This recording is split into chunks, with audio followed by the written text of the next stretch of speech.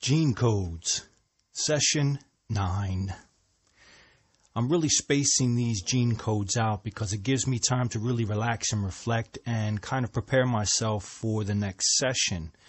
I would like to have a stronger pace in these, but you know what it is? At the moment, I'm slowly grinding through the overviews, the introductory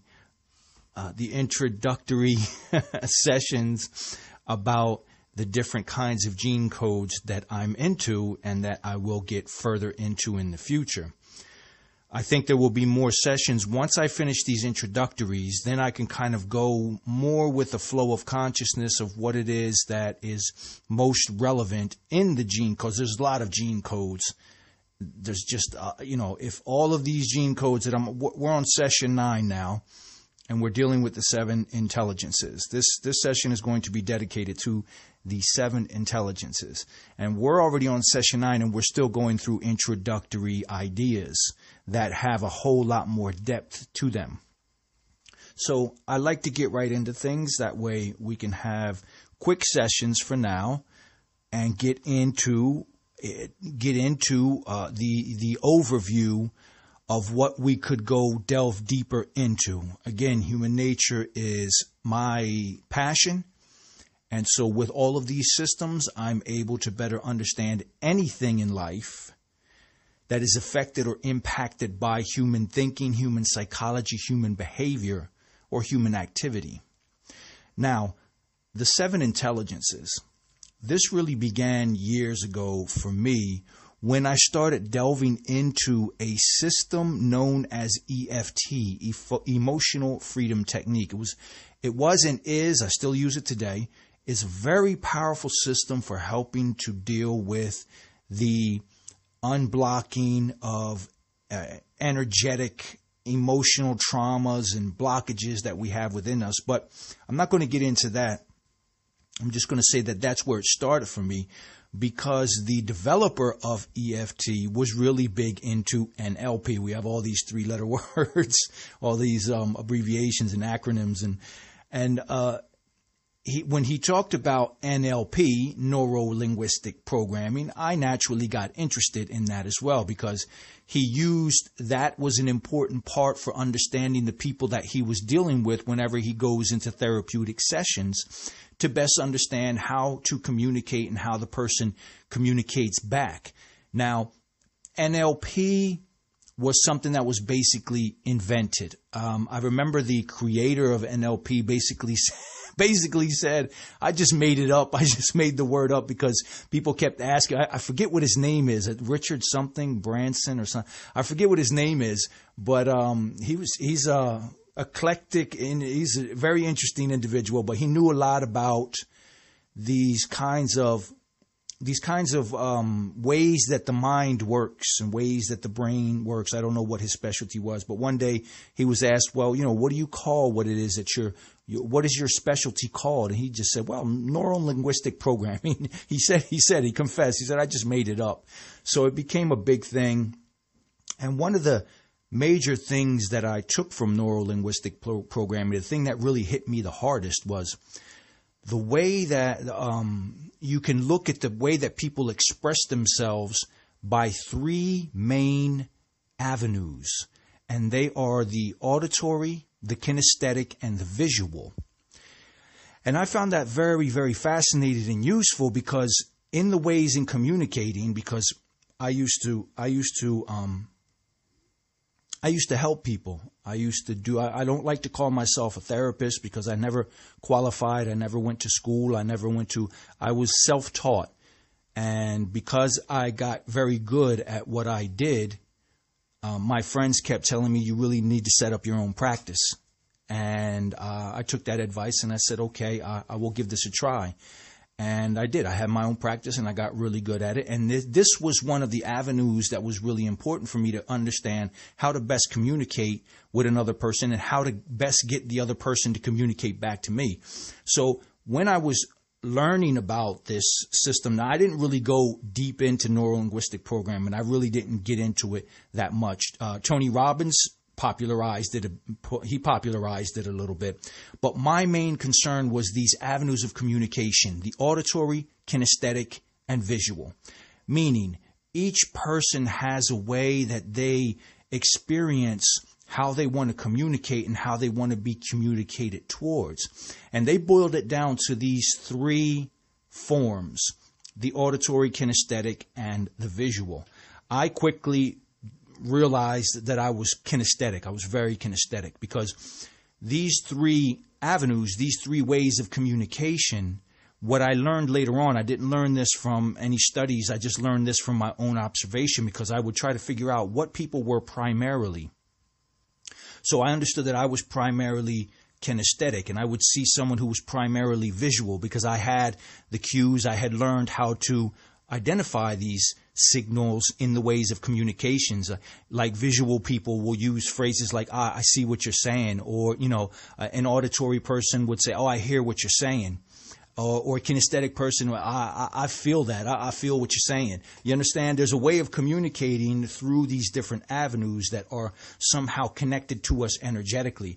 But then what I started noticing, because I asked myself, okay, well, a visual artist, how is it that a visual artist either becomes a painter with a lot of elaborate colors or a sculptor?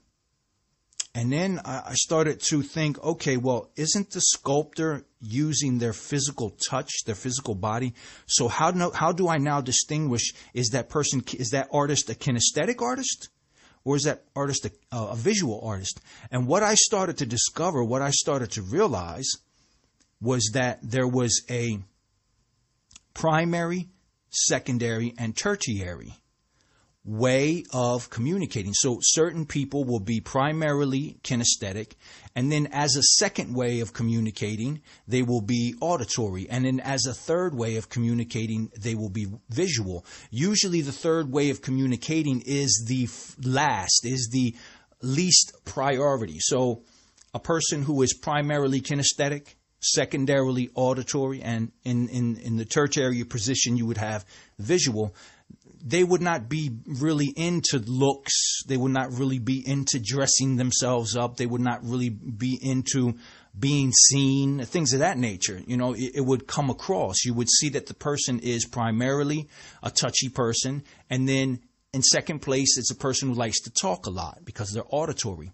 So when I figured this out, I started to map people out, and I started to see, okay, well, this person is primarily visual and secondarily kinesthetic, and hence why this person may be a sculptor, likes to, and you'll notice the difference, right? You'll notice the difference, because there may be a sculptor who really doesn't have that visual quality. So the sculpture will be unique, but it won't have those details, those kind of Michelangelo details that you see in those sculptures. So then I would realize, okay, there could be kinesthetic sculptors who are really in the touching part. They're really into the touching of the objects that they're working with their hands. And then there's the person who is more visual, and so the visual object is more oriented towards the eye. They're sculpting something based on what the eye is seeing, and then the hand helps out. So as you can see, this really helped me out a lot, because when I was dealing with people in therapeutic sessions, if I quickly understood that the person was a visual person, then what I would have the person do is use a lot of visual cues. I would have that person describe visually what the problem is, describe or detail or tell me about what they're seeing and how they're seeing it. What are the colors and things of that nature? Because in the kind of therapy that I used to do, there was a lot of recalling of memories involved. It was very important to recall the past and connect these things. So if the person was more auditory, I wouldn't deal so much with visual images and pictures. I would deal with words. I would say, what kind of words trigger you? If I say this phrase, or when that happened to you when you were young, what were the words that your parents used? Or what was that word that the teacher used that made you so upset? You understand? Because I know that I'm dealing with an auditory person. And then if I was dealing with a kinesthetic person, I would ask questions like, well, where do you feel this trauma in your body? That thing that happened to you when you were younger in school made you really sad. Where do you feel that sadness? Let's concentrate and focus on that sadness. So you understand, it really helps out when you are dealing with people in a communication, when you're trying to get somebody to communicate something difficult to you, especially if you're in a therapeutic environment. You want to use the language that is most comfortable and easy for them. And then this will go into any kind of relationship. Now, if you think about teacher-student relationship, how many teachers are frustrated because maybe in the art class, certain students are really good at drawing and others are not? Well, have they considered that maybe some of those who are drawing are more visual than others who may not be? And maybe in another class, a literature class, where somebody, the students who are more auditory love the literature, love the words, love playing with words and poetry and things of that nature, whereas others who may be more kinesthetic or introverted and kinesthetic aren't really dealing with words. So you understand, these are concepts that can really help us to interact and understand the person that we have before us and the person that we are trying to communicate with. And especially, look in relationships. In relationships, you really have to learn how to identify these avenues of communication. Because if you have a partner who is very auditory and you are very kinesthetic, then there's going to be a problem if your way of expressing love is always through touching, kissing, hugging, caressing, whereas the other person expresses that love through lots of words, compliments. And if you don't realize that, then what happens is the arguments, but well, you hardly ever hug me. Yeah, I know you tell me you love me all the time, but every once in a while a hug would be nice, a kiss would be nice. Don't you see how affectionate I am? Then the other person is, yeah, well, all the kissing and hugging, that's all nice and there, but I like to hear a compliment every once in a while. I like to hear how much you care about me. I like to hear. The auditory person is communicating with their main way of communicating and is hoping and wishing to have that communication returned, because it is their way not only of communicating outwardly, but of receiving communication inwardly. So even though I'm a very kinesthetic person, I'm very touchy-feely, right? I have a partner who is auditory. So I know that I consciously need to every day find those moments that now it's not faking it. This is not about faking it. It's that when I get that sensation of wanting to express my affection and my love, I feel that kinesthetically. And then so I reach out and I want to give her a kiss and I want to give her a hug. But in that moment, I also know that this love that I'm feeling towards her can also be expressed in words.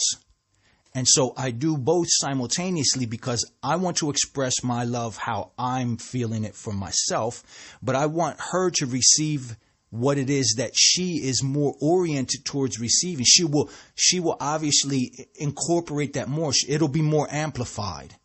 I can give her a kiss, but if I give her a kiss and say, hey, I love you, then trust me, that kiss is amplified 100 times over, because her auditory nature receives the communication of love in a more amplified way. So as I looked into these things, there were these three main ones were really what hit me the hardest. But then what I discovered later on, as I started to look into the roots of these, I was looking to find out, more about did somebody study this? Is there any academic papers? Is there any study, any field? And what I came across was one of the originators, Howard Gardner, PhD, he wrote Frames of Mind, in which he talked about these kinds of intelligences. He calls it an intelligence. So you will have a kinesthetic intelligence. So your intelligence is more expressed towards touch, and you learn better through touch. It's really fascinating. It really is. Trust me, all of these gene codes take you into a whole different dimension when it comes to understanding yourself, other people, and how to interact. So these are really forms of intelligence. And what Gardner laid out is that he believes that there are 7. He demonstrated that there are not just 3, but 7 intelligences. And it's sometimes it's difficult because we're so accustomed to saying intelligence in the plural, in the singular. It's very rare that we use intelligences in the plural. So I find it's kind of, because of how the ending, the intelligences, it sounds strange when I say it. But the 7 intelligences are basically what I was saying, and so we have the auditory intelligence, which is you expressing yourself verbally, and I just talked about that. And those are people words are important. So they love to speak. They're very chit-chatty, especially if they're extroverted. So they talk a lot, and words are important. They look up words in the dictionary. If they hear a word on television that they never heard before, they'll jot it down. They'll memorize it. When they're driving around town, they'll read all the signs inadvertently. They'll just kind of automatically, they are attracted to words, and words are very important for them. And so reading and things of that nature are big in their life, and they expect this, and this is the best way that they receive. So the best way to teach a person like that is through words, through having that person write. Those people, may become poets, or may become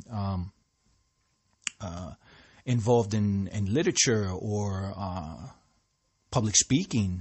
This is that level of intelligence. Then what you have is the visual intelligence, which I just talked about, which is it's oriented towards sight. It's oriented towards the mind's eye, thinking in terms of pictures and noticing things in your sight. And it's also has to do with being seen.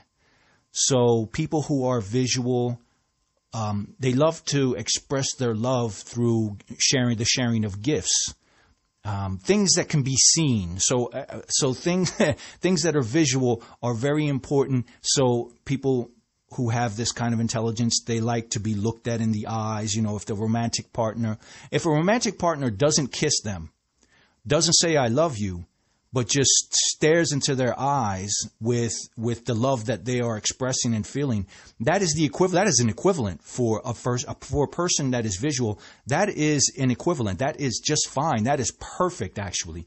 It actually goes beyond. So somebody who is if somebody was kinesthetic and had a partner who was visual, then when you feel that sensation of love that you want to reach over and give her or him a kiss, what you would do is you would give that person a kiss, but then you would stop to glare in their eyes to show the love that you're feeling towards them. You understand how this works, and you would understand why they're staring. You can imagine a kinesthetic person who's got this visual partner who's gazing at them, glaring at them, and he turns and he just, he doesn't get, why are you staring at me? Because that is the visual's way of communicating, through the eyes, through how you dress up and how you show the word show your love, visually show your love towards that person.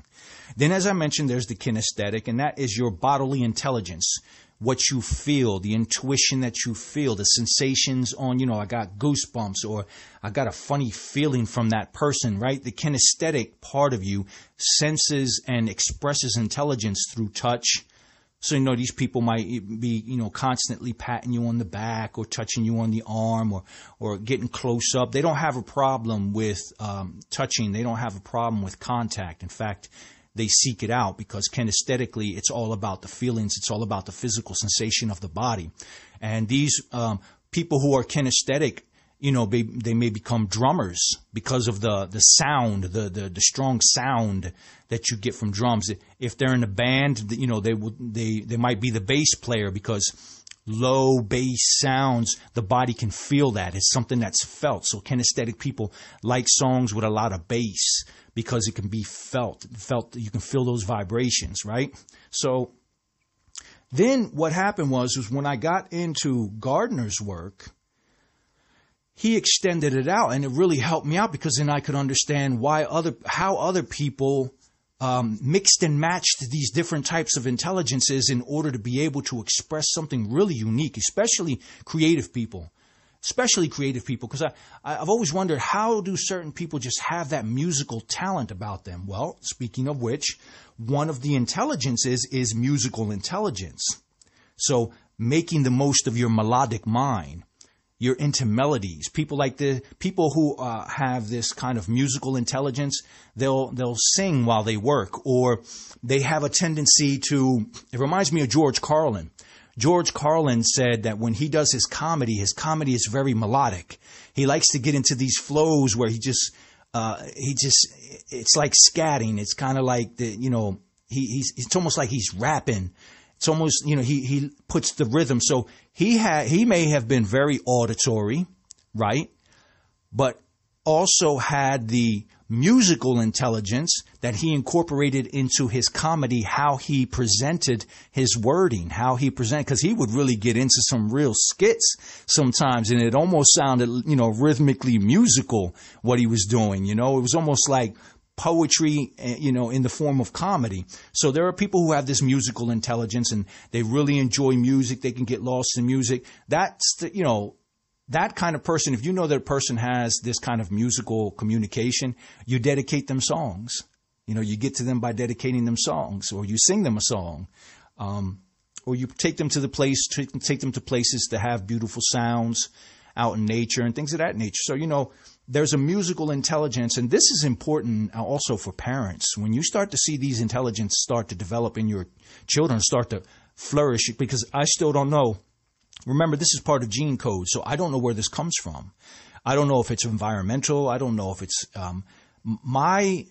I always start with the supposition that this is all some kind of energetic coding that exists within us. We come into this world and it either automatically is with us, encoded in our DNA, encoded in our soul, or it's something that develops out as we evolve, as we develop.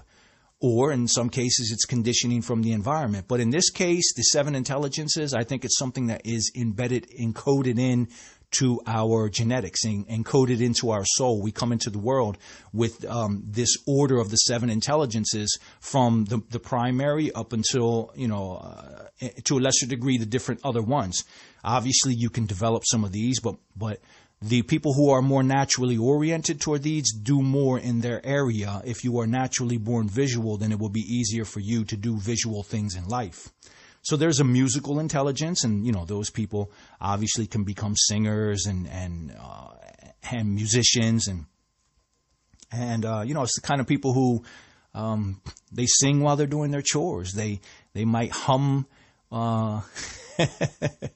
Or they might, even when they get angry, they might chant out some song with some provocative wording or something like that. There's something melodic about the way that they are in life. Then you have logic intelligence, a logical intelligence, which is the calculating of mathematics and scientific abilities. Some people are just really good at being logical, being scientific, and really getting into those mathematics. I mean, I look at Einstein's work and I think, my God, that would make me go crazy having all those pages full of formulas and equations. But people who are have this logical, mathematical, more logical, because then it gets into science as well, and different types of science. And this logical intelligence is probably a lot of coders, a lot of programmers and developers in the coding world. They have this naturally within them, so it makes it easier for them to be able to delve into this world. One problem, however, is that it makes their communication a little off-putting sometimes, because you can be too logical, too scientific, too formulaic, and if you don't understand that the other person is not like that or does not have this natural tendency, then the communication comes across a little off. But this is the importance of understanding these gene codes and the importance of understanding the 7 intelligences, because the main objective is to learn how to better communicate and get along with other people, to create better relationships in which you relate to the other person for who they are, how they are, by being who you are and how you are, and finding a way to bridge that gap of communication that causes a conflict or misunderstanding when one person doesn't understand that there's a natural tendency in the other person, and that we should not interpret that as being, well, there's something wrong with them if they're not like me, because that is a really wrong way to approach things. It's very hubris. It's very egocentric.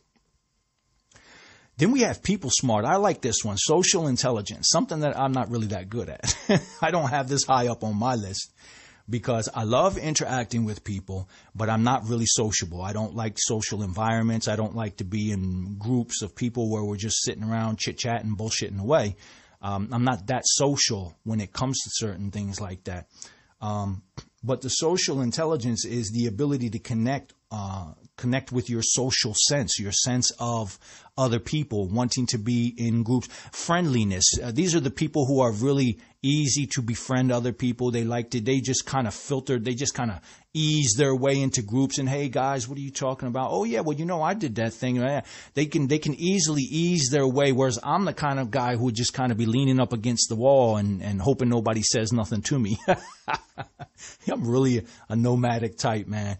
But that doesn't mean that I don't socialize. I do know how to socialize, but it's not one of my instinctual, it's not one of my natural intelligences.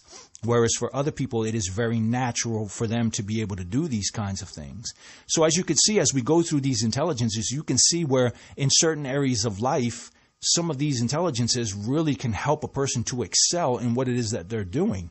And it's also very important to understand that if you have a primary intelligence and you are not doing things in life that will help to continue to help to better flow outward, express out that intelligence, you're going to deal with a lot of conflict. You're going to deal with a lot of internal conflict and external conflict because you're not communicating or expressing your natural way of being.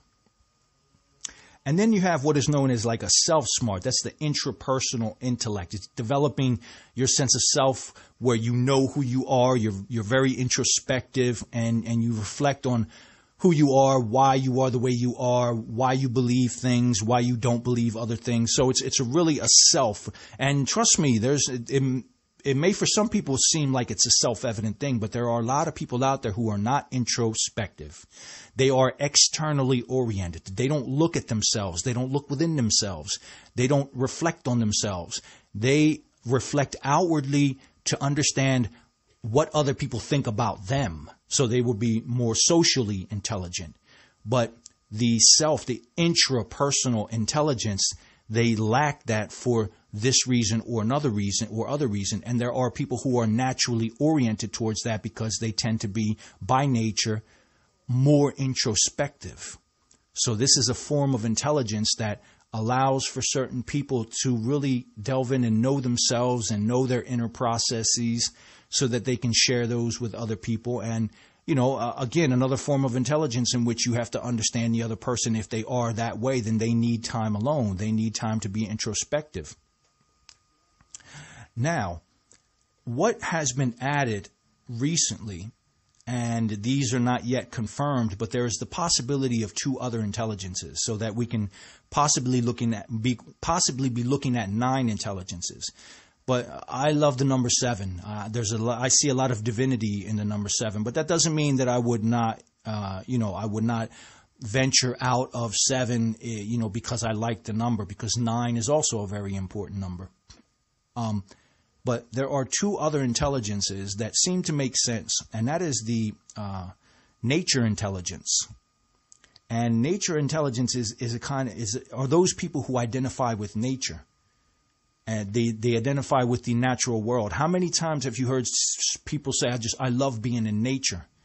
And not only that, but people who they study, they become botanists or they become, geologists. They have something personal with nature. They love nature and they love the way that nature communicates. They have a way of communicating with nature and receiving communication from nature. So there's this nature intelligence that certain people have, and I think it can be seen in certain places in academia where people just really excel studying, plant cellular biology, They really get into delving into what nature is all about, and they really understand it and are able to come out with theories and hypotheses. Then there's the final intelligence, which is the existential intelligence.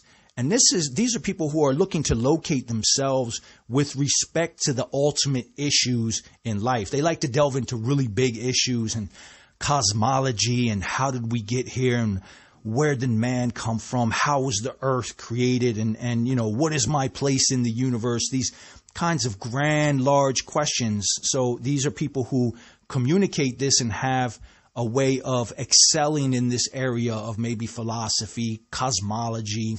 And then when you mix and match these different things, because remember, as I said before, when you mix and match, you will have a person who is, like I said, a sculptor, but then they're not just simply a kinesthetic sculptor. They're a visual sculptor as well. So they do things, they touch, but then with the eye, they determine perspective. And I think I missed out on one here. I think there's the spatial. There's also a spatial intelligence where you can understand your environment. You know what it reminds me of? It reminds me of those people who can really do acrobatics. And I imagine them to be kinesthetic, right? Because they're using their body. I imagine them to be visual because they're expressing themselves. They're putting on a show. Quote unquote show. They're being seen, but they have a sense of spatialness about them. As they know that their body within a certain space is able to contort and flip and fly up in the air, and there's a sense of where the ground is. I can't do anything. I can't do any of this stuff. I get on trampolines. My spatial intelligence. And of course, I believe there are other different types of intelligences as well. I mean, these are subjects that have been around for a long time. I believe that there's a certain protective intelligence. There's an intelligence where more people are more protective than others. There's I don't know how else to call it, a hyperprotective intelligence where you have the instinct to protect the people around you. And think about bodyguards.